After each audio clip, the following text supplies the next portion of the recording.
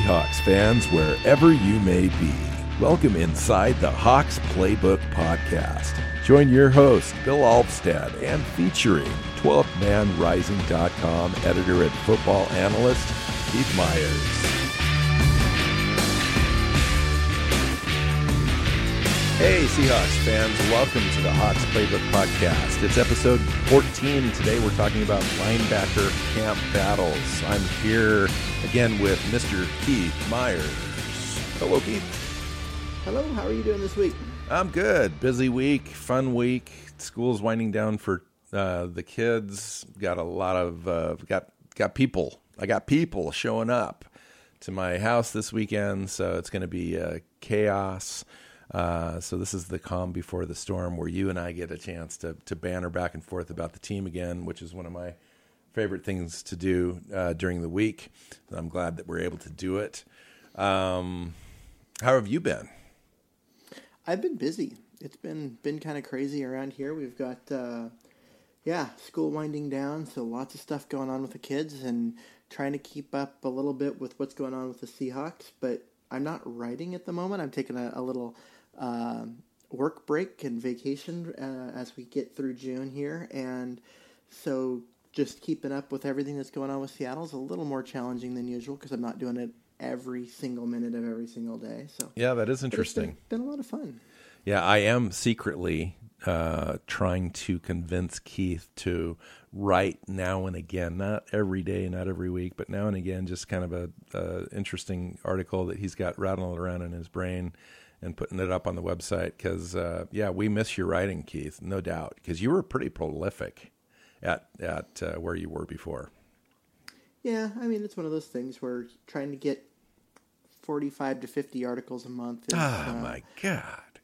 It was fun. It was great, but it did start to get a little exhausting, and that's why I needed a break. So, so instead of doing that, we're recording a podcast every week, and this is fun. I'm really enjoying it. And we've got the podcast, and then you can find Keith on Twitter at MyersNFL. He's a great follow. I would highly suggest you go do that because you put out way more tweets than I do. I'm one of those guys that occasionally has something interesting I think that maybe somebody would like to read, and you are just one of those guys that puts out everything that comes to your brain.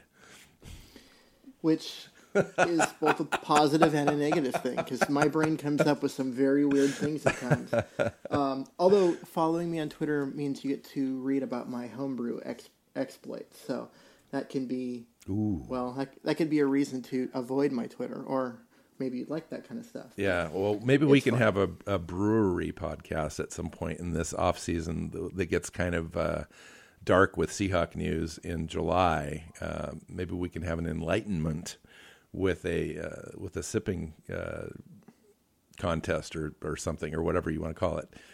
That could be really interesting to see what our podcast sounds like when we've both been drinking a little bit. I'm not sure if that would be good or bad. Well, we don't have to publish it. We don't even have to tell people we actually had one. We'll just do it, and if it works, it works. Hey, so today we are going to talk about the linebacker camp battles in our continuing series of camp battle podcasts. We're almost to the end. I think the next couple we will be doing corners next week. The week after that, we're going to do safeties and special teams, and that'll wrap that up. And then we will be searching for other ideas to have a conversation about. So I don't think that we're going to have any shortage of ideas, though. No, we won't. So first of all, I want to let you know, too, that we are very excited to have the HawksPlaybook.com website up and live now. The website will feature the Hawks Playbook podcast. So we will have all of our podcasts up there archived for you to be able to go and listen to. We also write some really good show notes for each podcast that you can go and have an idea of what the podcast is before you click play. And so come on and check out the site, listen to a show. We've got original content that we're writing as well. So we've got some written articles up there, and that'll continue to... we'll add to that pile as we go forward. So this week in the news, we've got a couple of things. Number one, the Seahawks signed a backup quarterback to compete with Trevon Boykin, Austin Davis. What do you know about this guy? Well, he's a guy who's been around, he's bounced around the league a little bit. Not the strongest arm, but teams like him, coaches seem to like him. Smart player, got some mobility, ability to make people miss. He's not the, a read option threat like the way Wilson and Boykin are, but is a guy that can extend a play and give his teammates some time to get open. So Keith, last year he was a backup in Denver. So he was there with the team all last year, but he did not get into a game. And who else did they have starting there? I can't remember the guy's name. I know, whatever. But it's a guy that Trevor Siemian. Yeah, Siemian, right. And he was, serviceable. I'm just going to say serviceable. It's kind of a word I like to use once in a while when it's kind of an also ran kind of player. And Austin Davis was behind him. So, and then we're talking about just competing with Boykin. But he's appeared in 13 games. He's started 10, a couple with the Cleveland Browns, and then with St. Louis. I think he's started 8 games, and he actually won a game against the Seahawks in 2014 in St. Louis. But that's the extent of my knowledge about this guy. Why do we think he's going to compete with Boykin to take over that backup spot? Well, because of what he brings. What he brings is a guy who is smart. He knows the game. He's good in the film room. And he has some experience. This isn't another undrafted player who's trying to figure out what the NFL is like, which is what Boykin was a year ago. And that's why the Seahawks brought him in. He's a guy that the team likes because they don't have to change their offense too much if he has to play. But he offers the team a lot of film room smarts that Boykin doesn't bring because he's just not experienced. He just doesn't have that time in the league. And so it gives him something a little bit different. It also just gives him insurance because we don't know what's going on with Boykin's legal status and whether he's going to be suspended. And then also what happens if you go into training camp with only 2 viable quarterbacks. What happens if there's an injury? It doesn't have to be a major injury. You don't have to lose one of the guys for the year, but just something minor that takes him out for a couple of weeks. What do you have? You don't want to be scrambling trying to find a guy and then be teaching them the offense. Well, they did have Jake Heaps, and he had experience with the team last year, and they did cut him to make room for Davis. Yeah, but Heaps isn't an NFL quarterback. He was a camp arm at best, and his inaccuracy problems during drills made it really hard for the receivers, tight ends, and running backs because you just couldn't trust that he'd deliver a football that was catchable. So the reps that he was taking was actually not a positive influence for the other positions. So is it fair to say that if the team had a choice, they would prefer to go with their longer term project in Boykin, or do you think that Austin Davis is here to legitimately challenge and they would be open to having him be their backup?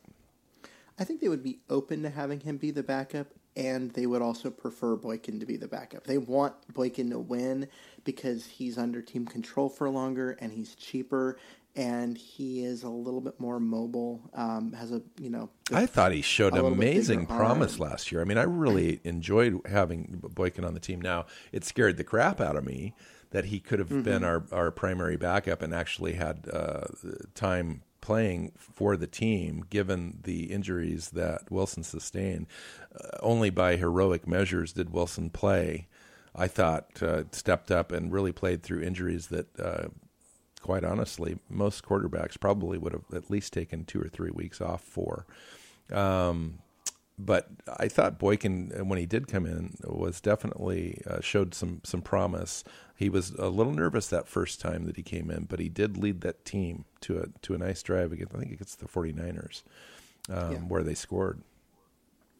Yeah, like I said, that is part of the reason why I think they would prefer, if given a choice, and both of them look like fairly equal, backups. I think they'd prefer to stick with Boykin because he's got more upside, and he comes at a cheaper rate and longer team control. So I think they'd rather continue developing him. But they just got a little nervous though with his off field stuff.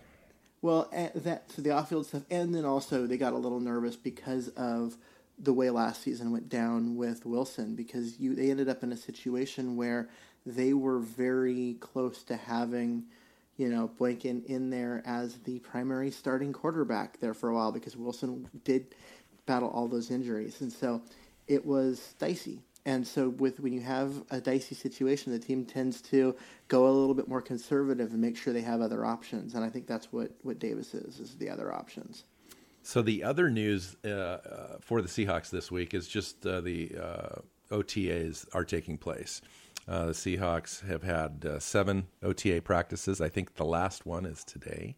Out of those 7, this one is also open to the media, so we'll get a little bit of news coming out from today's practice. We have information from 2 other practices that were open as well. What are your primary observations so far, given the fact that we're not seeing a lot of real play or anything? These guys just have helmets on and running around a little bit. Yeah, there's no pads, there's no gear. They wear helmets just for safety, but these are slower practices than what we've seen in years past, as the team is trying to avoid getting another draft pick taking away for too much contact. But the lack of contact means offensive linemen, defensive linemen, linebackers have a hard time doing anything and showing. It's just really hard on them, so they don't stand out. Although Fant has really showed. I mean, that's one of the guys I think we could probably talk about just a little bit, as that guy's kind of popped this offseason to not everyone's surprised, but I think everyone's kind of thankful that he's showing. He came in at 320 pounds. He brought his mom, moved his mom in to stay with him. Him and his wife, and so just cooking for her to cook. So she basically has been trying to. It's like It's like fattening a bird for Thanksgiving. I mean, it's like, geez. Yeah. This guy's now from what I understand too, Keith, is he played at like 250 or 260 at the most or something like that in college. 265. I think it was 265 was his college playing weight. He was up to 295 last year. Yeah, 290 early on last year. Got up to about 295, which he's still undersized, and so he's up now to 320. And so that's like 60, 70 pounds in 2 years. Yeah, and that's where they expect his ideal playing weight to be, because they don't want him to get any bigger, because then they think he'll start to lose all that like really quick feet that made him such a promising prospect. But now he's got the size to hold his own against the bull rush. And one of the things that I thought was great was that about him was that he went to the team and asked for the tape for every play, every snap that he had. And he identified himself some of the shortcomings that he had, particularly his hands. Yeah. He said his hands were really weak last year. Yeah, he said he made his wife sit down and watch all the tape with him. Oh my gosh. And just criticize everything, and he took notes. And so the 2 of them sat there and they looked at every single play, and they did it in the first 3 days of the off season, and really criticized every little thing they could so that he knew what to work on. And this guy's definitely got his head on right. He's putting in the time. He's putting in the work. He's got his body reshaped.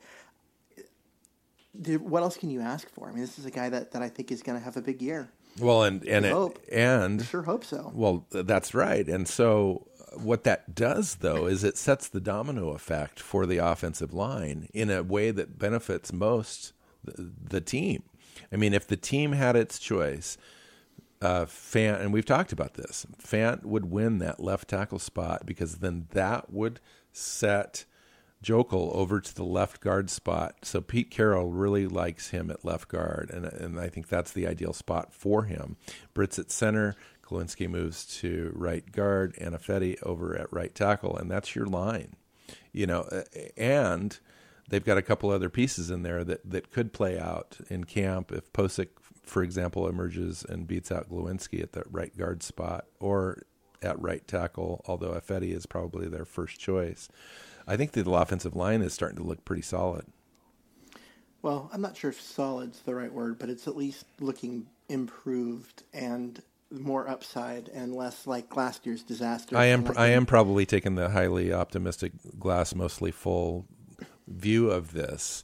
I do that only because it has been so poor the last 2 years, particularly last year, where the team it really didn't emerge at all. So they went into the season with kind of problems right away, and they never really got it throughout the entire year. The year prior to that, they kind of went into the same situation, and it kind of improved towards halfway through the season. Last year was a complete washout. So this season, I have to say, I am more optimistic than I have been in the last couple of years.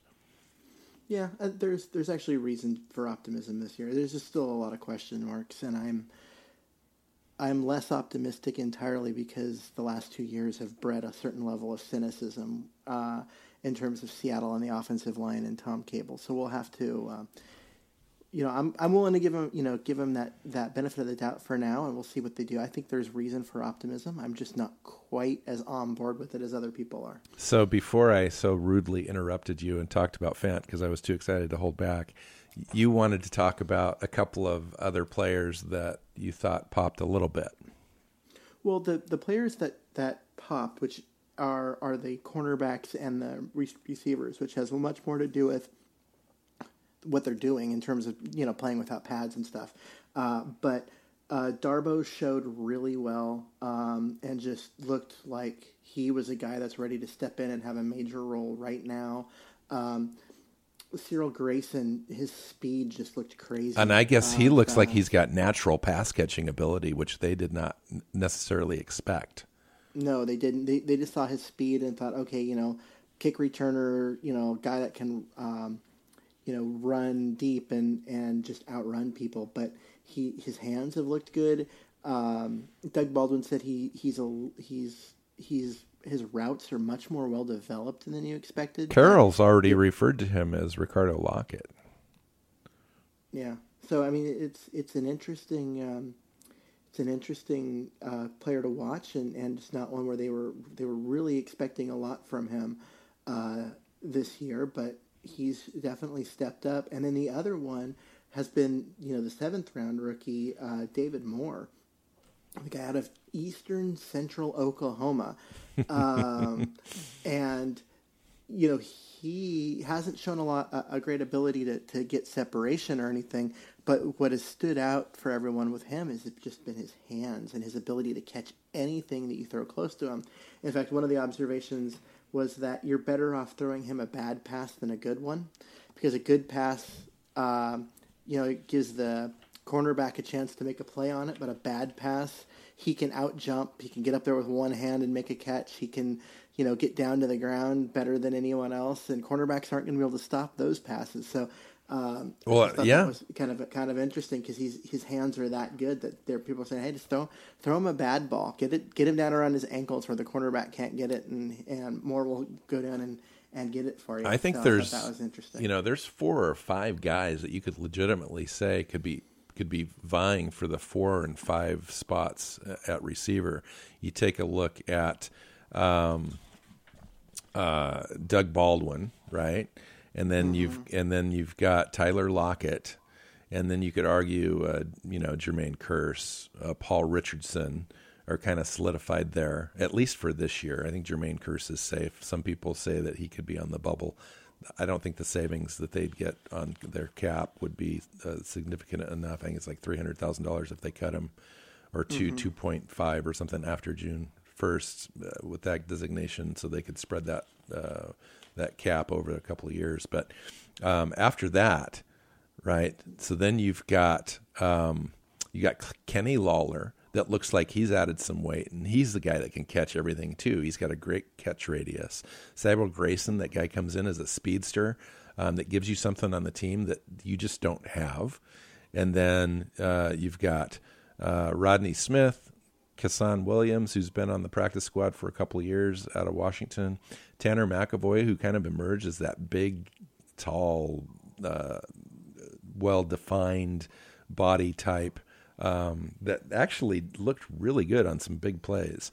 But he still needs to improve. David Moore, Amara Darbo.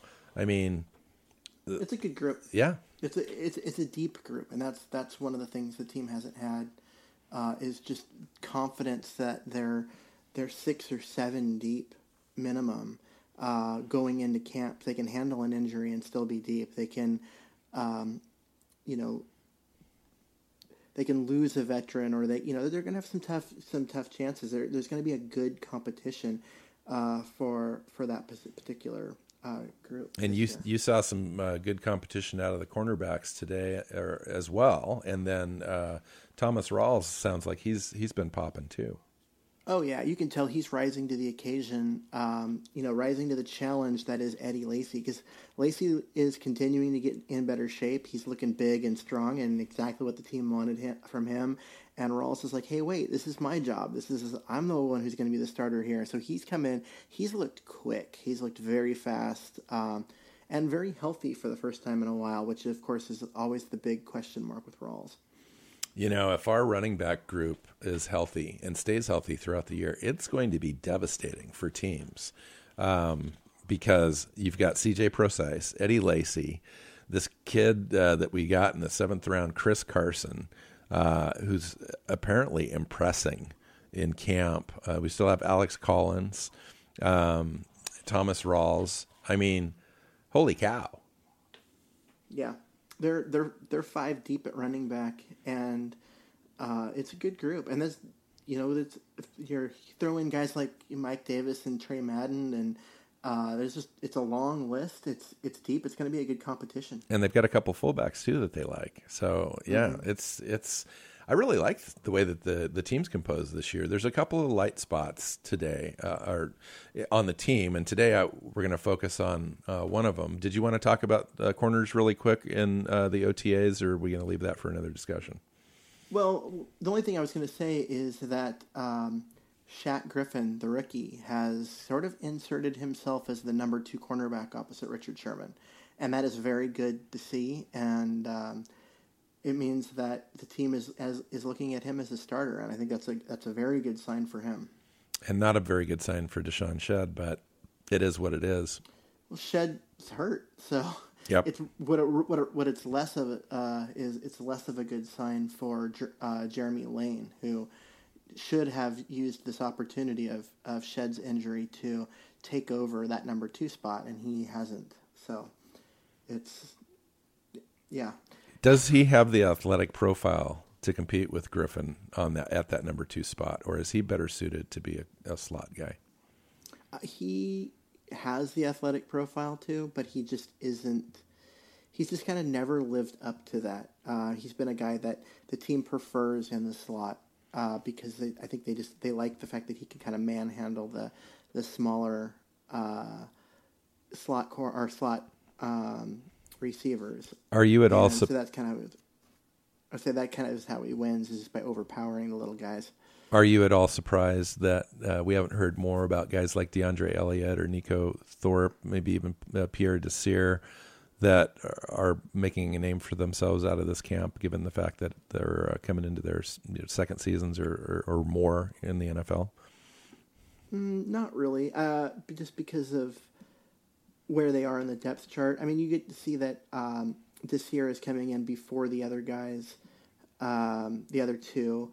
Once the starters come off, and when they get the second. So give me your 4 guys that you think are your corners that are a lock for playing time this year. Well, it depends on how you count Shedd, because let's say Shedd starts on the PUP. So if he starts on the PUP, then you're looking obviously at Sherman and Griffin. Are the 2 locks definitely. Lane, because of his contract situation, I think makes the team. And so you got 3, and you're looking at probably two others, maybe one other. So for me, it's probably Pierre Desir, and then going to keep Mike Tyson. Yeah, and then he would be the next one. And then it's Elliott and Nico Thorpe. Yep. So it becomes down to that. I mean, I like Thorpe. I mean, he was very, very. They like good him on special teams too. on special teams, and so that's I think he has a chance to make that roster. But you're trying to figure out where you're going to create that extra roster spot for him, and so you either have to cut a guy that you trust to be a starter, somebody, if somebody gets hurt like Desir, or you got to keep an extra corner. If they do like DeAndre Elliott better than Mike Tyson, they may be able to keep Mike Tyson on the practice squad. Maybe. I think they don't want to do that because they don't want to lose Tyson. They just because of his draft status and everything and his ability to play two positions. All right, so let's move on to linebacker. Yeah, OTA news is we've wrapped that up. So let's move on to our featured segment, which is the linebacker group, and it's we've got quite a list. Most of the guys, quite honestly, you're not going to be familiar with. So let's start to familiarize ourselves with some of these guys and find out how they would fit, and what our overall depth would be at the end of the day. My initial thoughts are we may have some issues on depth. Yeah, and I'm a little concerned. This is not a deep group. It is a group. The team is very top heavy. It's got some obviously great talent at the top. And then it drops off fairly quickly, and then it drops off even more. And so it's not a deep group, and so you've got some really young guys that you've never heard of that are going to have a chance to earn a spot. Well, we did jettison a few guys in the off season that they thought that they could improve upon. Coyle was one; he went to San Francisco. Mike Morgan is still out there as our outside linebacker, and another kid. That I can't. Jordan Tripp, who saw a little bit of playing time. We got rid of those guys, and then we got a whole list of other guys that came in, probably 6, 7, 8 guys that are competing for just a couple of spots. I think maybe 3 spots overall, depending on if they go with 6 linebackers or 5. So I'm not sure. They probably end up going with 5, given the fact that they probably like their safeties a little better. So we'll take a look and see. But let's start. Yeah, the team only uses 2 linebackers most of the time. So about 70% of the plays you only have 2 linebackers in there. So 5 linebackers on the roster means you have 3 backups. Of which they mostly play special teams. And so that's probably the reason why you're seeing more of the shift towards 5 instead of 6. Normally you'd keep 6, but I think 5 is probably more likely this year than ever before. So let's start with the top of our list at Arthur Brown. We brought Arthur Brown in this offseason after free agency began. He was originally a second-round guy for the Ravens in 2013. He was an All-American at Kansas State. Pete Carroll looked at him originally as somebody that he was trying to recruit into USC, so Pete Carroll's had his eye on him for a little while. Injuries and other factors, though, have made Brown a cast-off for the most part in his career. Baltimore, Jacksonville, and New York Jets have all looked at him and passed. So what makes the Seahawks think that they can turn him into a player? Well, I think it's just his athleticism. This is a super athletic guy. This is a guy who's really highly touted in the draft. That's why he was a second-round pick. Very, very high expectations for him. Can rush the passer, can get sideline to sideline. There's just a lot to like about him athletically. He's just never put it together, and so the hope is that he can come in to Seattle and compete. It's a different environment here, a different kind of team, and just find a role that works for him because the athleticism there, the potential's there, but he's been in the league for 4 years and has never come close to reaching that potential. When I heard they signed him, I was kind of excited, and then I looked at it a little bit more closely and saw that he'd been brought in, and it just hasn't worked for him anywhere. And so I thought, shoot, we don't have much of a chance. He's definitely more of a name than a player, and his name came from his draft status. So, to me, don't have any expectations for him, but he might beat the what our expectations are, and so he could become a player that could be very useful, or he could be cut. And there's not a lot of middle ground there. He's either going to prove that he earns a spot or he won't be around. And all these guys that we're going to talk about, most of them, most of the guys that we haven't heard of are on 1-year deals, prove-it deals or undrafted free agent contracts. So the contract issues are minimized here with all these guys. The next guy on the list is Terrence Garvin. He does have some experience in the league. He's a 6'3", 240, so a good size for a linebacker. Did come into the league as an undrafted guy, which is a common theme on this list. Undrafted free agent by the Steelers in 2013. He gives you some special teams play, but not much out on the field as an actual linebacker.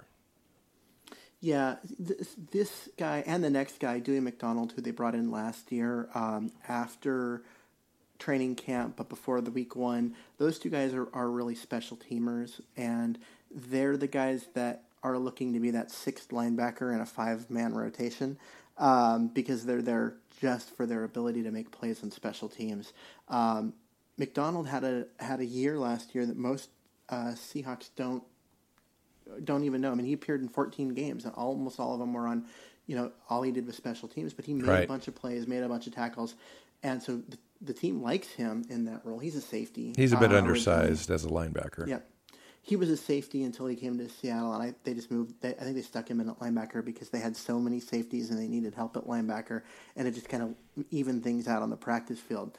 So he's listed as linebacker too, and with him and Garvin, that's what you're getting. Is you're getting guys that are special teamers first, and players, defensive players second or maybe even third, because they just don't offer that much to the defense. So as we go through this list, I'm asking the question. So did we just bring all these guys in to play special teams, and we actually not to be our legitimate backup at linebacker? Tell me the first time we get a guy that you think could actually play the position on our team. The next guy we talk to is a guy that I think can actually play a position on the team. Oh, the guy with the good name I like. Yes, Cash Palacio. Cash Palacio. I love that name. He, so he's a Cougar. So you're either going to love him or hate him, depending on where your college affiliations lie. So he's a Seattle practice squad guy last year. He was a practice squad guy. He was a surprise practice squad. Not that they surprised that they added him, but surprised that he didn't make the roster because he showed really well in training camp and in the preseason, and everyone kind of thought that he had a roster spot locked up. And then at the last second, they cut him and shifted him to the practice squad and brought in Dewey McDonald for the special team stuff. So everyone kind of thought that Palacio had that spot, and he's going to be given a chance to earn that spot again this year because he has the skills, the size, the speed, everything to be that backup weak side linebacker and be depended on to actually play in the defense if the team needs him to. And that's why I think he kind of has an inside shot to make the roster over some of these other guys because he actually has the skills. How about Kevin Pierre-Louis? Well, see, how does he compare? Palacio, yeah, I mean, if he's going to push somebody off the roster, wouldn't that be the guy? Yeah, it would be.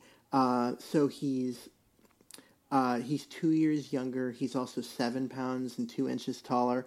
So he's bigger and he's younger and he's under team control longer. These are all factors that the Seahawks like. They also have similar speed. Kevin Pierre-Louis is a little bit faster, which that's been his calling card all along. That and his inability to stay healthy. Kevin Pierre-Louis just didn't fulfill the promise that I think Pete Carroll had with him when he first came onto the team.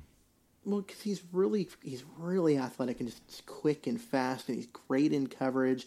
And I think the team saw him as a guy that they could, stick anywhere along the linebacking line and just let his speed do things. But he just is so undersized; they just never were able to get to his talents and use them in a way that worked for the team. And so when they needed a strong side linebacker, they put him in there, and he just couldn't hold up against the defensive or the offensive tackles. He ended up getting hurt. Yeah, so, he's about 15 pounds undersized, and of course only 6 foot. Yeah, so it just never really worked out. He's in the last year of his rookie deal, and I think if the Seahawks find someone they think can match what he does, they'll stick with the other guy and just let KPL walk, because if a guy like Palacio can match everything that KPL does and do it cheaper and with more team control into the future, why wouldn't you take the younger guy? So one other guy that's a little undersized on our list is Otha Peters, undrafted free agent signing. Another guy they just invited into the rookie camp and signed afterwards out of Louisiana Lafayette. What do you know about Otha? Well, he and Nick Usher, two linebackers that were they were tryouts. They weren't even guys signed right after the draft. They were brought in on a tryout basis and then popped during the rookie minicamp. Camp. And what that usually means is that they have a lot of athleticism. They've got speed, and they prove to be highly coachable. And what that does is that fits into, okay, so we know these guys have the athleticism that we want, and they're coachable, which means that we can work with them. We can turn them into a good player, and that's kind of what the role that both of the guys seem to fit. They're rough. They're kind of the same. Otha Peters is 6 foot. Nick Usher is 6'3", but they're both 238, 235. So they're both the weak side linebacker in that weak side linebacker mold, trying to vie for a backup spot, but really going to have to make their case as a special teams guy and prove that they deserve one of those backup spots because of their special teams play. Well, another guy like Nick Usher. Nick Usher is like 6'3", 235. Another guy that they have that's been around a little bit is Ronald Powell, drafted originally by the Saints, 2014. He is 6'4" and 240. Had a couple ACL tears in college that really slowed him down. Why did Seattle bring in Ronald Powell? Well, they brought him in to replace Mike Morgan. I've got him at 247. And so So he's a little bit bigger. He can set the edge. He can take on, those tight ends on the outside in the run. He's really the guy that they brought in to that they believe can take over the Mike Morgan role as the outside Sam linebacker. Which other one of these guys we've been talking about can do that? Or have we not talked about somebody that might be able to fill that spot? Arthur Brown is another guy they're going to look at in that role. I think they would prefer somebody that's 6'4", though, over a guy that's 6 foot and Arthur Brown. Yeah, they would. They would prefer that. The other guy, Nick Usher, they'll try. He's a little undersized, but has the speed. But he has the speed and he's got the length. I think they'll try him in that spot, and that's probably it of the guys that we've talked about. I mean, they just don't have a lot of. I mean, they'll try other people because they have to, and they've got to find someone. What about another guy as far as ideal? Another guy on the list. One of the main guys I think on the team that other people may have heard of is Michael Wilhoit. Are they going to? Is he primarily going to be Bobby Wagner's backup in the middle, or do they expect Michael Wilhoit to play multiple positions? They expect him to play multiple positions. I think he is going to be the Sam. Him and Ronald Powell are going to be the two guys battling out for that Sam linebacker starting job. Now, we say starting, but it's only about 30% of the snaps because they play in the nickel so much. But those are the two guys that are going to fight out for it. And then, no matter what happens, you're going to see Will Holt as Bobby Wagner's backup because he's a true inside linebacker, a guy that can hold down that spot, make the line calls, and just be that guy in the middle, especially against the run. So a couple of tidbits on Michael Wilhoit.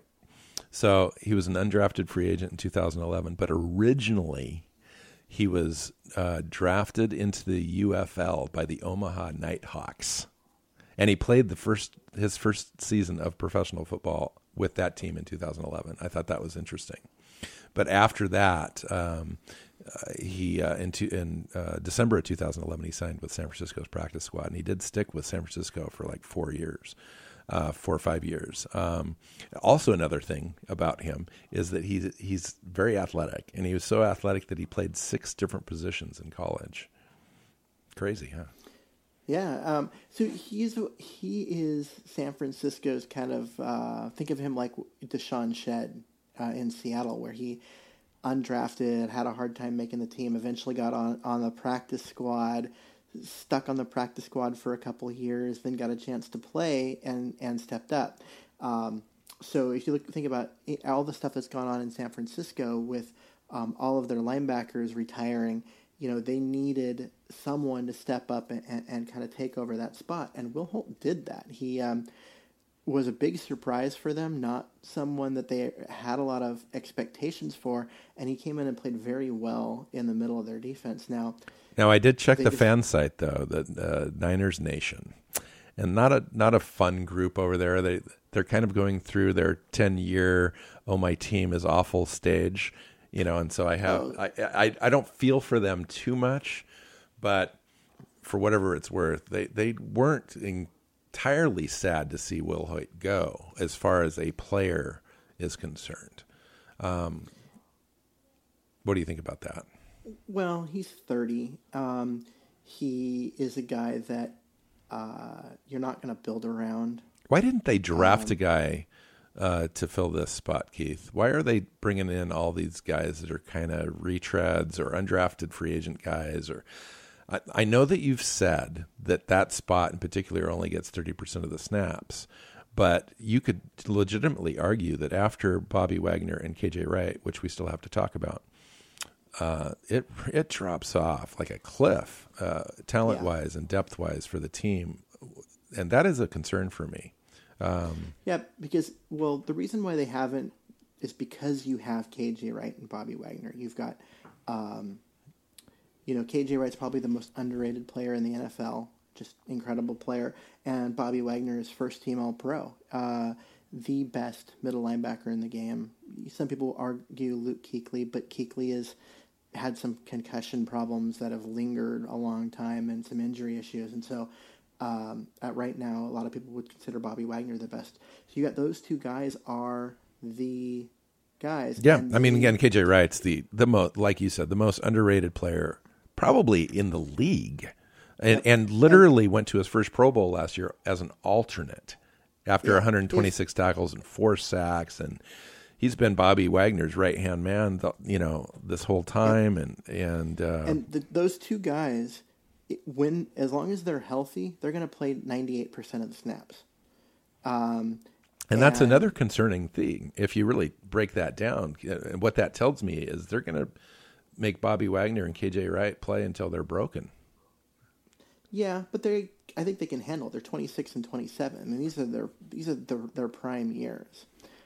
So it's not. We're not talking about guys. Yeah, but they're only prime until they're not. Fair. But you're still you got to keep your best players on the field, and they're your best players. So and those two guys will play like 98% of the snaps, and the third linebacker will play like 30% of the snaps. So whoever plays so much in the nickel. So whoever emerges out of Will Hoyt, Arthur Brown, Terrence Garvin, Dewey McDonald, Palacio, Peters, Pierre Lewis. We're going to have 2 of those guys, probably besides Michael Will Hoyt. I think they gave Michael Will Hoyt a contract. I think there's $500,000 guaranteed in there. He's like a $2 million deal with some incentives, maybe 1.8 or something like that. So he's probably likely. They're counting on him to make the team. So Bobby Wagner, Will Hoyt, KJ Wright. After that, it's just a long list of potential, but not anything guaranteed at all. Yeah, you're gonna have. There was kind of a leap of faith here. I mean, there's a lot of guys with potential, and you just need 2 of them to hit, 2 of them to kind of live up to their potential. I mean, if you look at it on paper, it's Dewey McDonald and Kevin Pierre Lewis. And those are the 2 guys, but they're the same player. Yeah, McDonald, I think, is the 6th guy of a 5-man rotation because he's there as a special teamer. But you're really looking at 5 guys, and so you're looking at the main 3, and then somebody like Ronald Powell and Josh Palacio, or Kevin Pierre Lewis and Arthur Brown, or some combination of those other guys who are going to fill out the rotation and give you 5 legit linebackers, and then if they keep one entirely for special teams purposes, it'll probably be somebody like Dewey McDonald. So at some point, we need to start thinking about the future too, because Bobby Wagner is Bobby Wagner. There's no replacing Wagner. In 2015, though, he did sign a 4-year, $43 million extension. So we do have him up through the 2019 or 20 season. And then KJ Wrights we've got through the 2018 season. Since the talent level is fairly non-existent after those guys, how do you approach this position group going into the future? Well, I think what you're going to see is they're going to continue to throw a lot of very low draft picks or undrafted but highly physically talented guys at the problem and hope something sticks. And, because if a guy like Cash Palacios sticks and becomes a good player, or one of these undrafted guys like Nick Usher, someone steps up and really shows something, then they'll be okay. And then if they get to a point where they need a player because, they can't afford to keep KJ Wright or something like that happens, then only then will they use a higher draft pick on the position. I just don't see it until that point because they have the two guys they really need and want. Let's hope that KJ Wright and Bobby Wagner have another career set of years, because after that the group really drops off. It would be one of my groups on the team that I would throw into the same sort of thinking to me as our offensive line was last year. We just don't have enough players there that have proven capability beyond Will Hoyt at all. And then, so we'll see. I mean, you always want somebody to emerge. I just think they put a lot of faith into a lot of undrafted guys or guys that have been kicking around the league for a while. And, but it is, again, you had argued earlier, it is one of those positions after Wagner and Wright where the playing time is very limited, and all you really need is one or two guys beyond that. Everything else is butter and practice, or not practice squad, special teams. And so you gotta have. So the guys that are going to make the team are guys that will make plays on special teams, and so that's kind of Kevin Pierre-Louis is a good special teams guy. So if you're gonna beat him out, which the team wouldn't mind if a guy stepped up and beat him out, you're gonna have to beat him out not just as a defensive player but as a special teams player, and that's harder to do than people think. Well, I'm done talking about the linebackers, and yep, it's not the sexiest group on the team, that's for sure. That's true, but something to look forward to. Next week we're going to do corners. That list is long, and it's got a whole bunch of exciting players. I think it's a very fun position. Yeah, I'm very excited about the cornerbacks this year. Yeah, I am too. And then week after that we're going to go safeties and tie in some special teams into that, and. So that's a wrap for today on the featured segment. Do you have a mailbag question this week, Keith? Well, we kind of answered the mailbag question, although I think maybe we did it. No, we didn't. The mailbag question this week was to give us kind of a quick rundown on fullbacks, because there is two players that are both rookies that we've never heard of before. Which one do we think actually makes it out of training camp? Well, that's a good question. I think they really like Algernon Brown. I've heard he's the guy getting the press right now. And so he came to the team as an undrafted free agent. One of the guys they did invite and signed after the draft. He didn't come as kind of a tryout basis.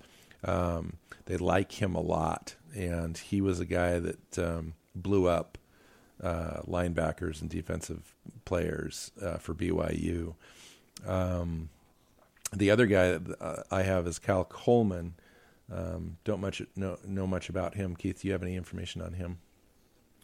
I don't, other than he is around, but the team, he just never comes up. Like, the team doesn't talk about him. They seem to always be talking about Algernon Brown, which leads me to believe that Brown's got the inside track. Well, and I think that you had mentioned too that you thought maybe there was another player or two that might emerge or come or swap positions to take a look at fullback. Of course, the Seahawks, as they have done for the last 2 or 3 years, have waited until almost after camp to bring in a guy that they've stuck with for the year.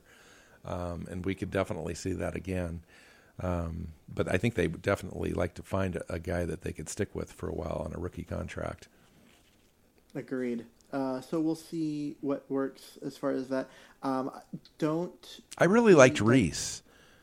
You know, I Yeah, liked him. I did too, They do a but good I job. think they want to go younger. I know that they do, wanna go but younger man, and cheaper. I know, but it's such a it's, you know, you get into the season and you realize how important it is, especially in the first 5 weeks of the season, Keith. Right before the break, where we get that little break in the schedule, where the offensive line struggles year in, year out, especially when you guys playing guys in new positions, which we'll have again this season, and you need that extra guy in there, that extra protection to help pass block and help create some running lanes. And a guy like Reese can do that right out of the gate. And I'm not sure that a guy like Algernon can do it. One of the things to keep an eye on is don't sleep on the concept or the prospect of the team not keeping a fullback and instead keeping an extra tight end and using a tight end in that role. Yeah. They used Luke Wilson as a fullback at times last year before his injury. Nick Vanette has the movement skills. I think they used Brandon Williams in that role as well. They did a little bit last year. And then the other one that would fit really well in it and look nice there is a rookie out of Texas named Tyrone Swoops, who is 6'4", 250. He's kind of like that ideal size for a fullback, runs well. There's a reason, shy away from contact. There's a so reason I can see him doing that a guy like that is on a roster at this stage of the year, because the team is so intrigued by a guy who didn't originally start out, you know, at a position that he's on the team for, and then they start moving him around. He's kind of the athlete guy. They try to figure out a way to get him on the team some way. So that's a guy that you really look at in camp and figure out where they start playing him at. Yep. If he shows that he can cover kicks and cover punts and do that kind of stuff, it makes it more fun for him to make the roster. And so they start looking for a role besides just special teams to keep a guy like that. So that's kind of my and right now they have him at tight end. My sleeper. Yeah, they have him at tight end, but he's my sleeper to make the team as the fullback. That is going out on a limb, buddy. That's going out on a limb. What are we going to do? So that's it. Right. That's it. We're done. We got this show in the books. Thanks for joining us this week. We had a good show. Again, next week, we're going to talk about corners, so don't miss that one. That's going to be great. Find Keith on Twitter at Myers NFL. You can find myself on Twitter at NWCHawk. The show is at Hawks Playbook. Look for us on our website as well. We'd love for you to go on there and comment on the show and let us know how we're doing. And that's hawksplaybook.com. So until next week, we'll see you next time. Thanks, everybody. Thanks, everyone. The Hawks Playbook Podcast is brought to you by the Fansided Network and 12thManRising.com. Find our podcast on the website or subscribe on iTunes. You can find both Bill and Keith on Twitter. Bill is at NWCHawk and Keith is at Myers NFL.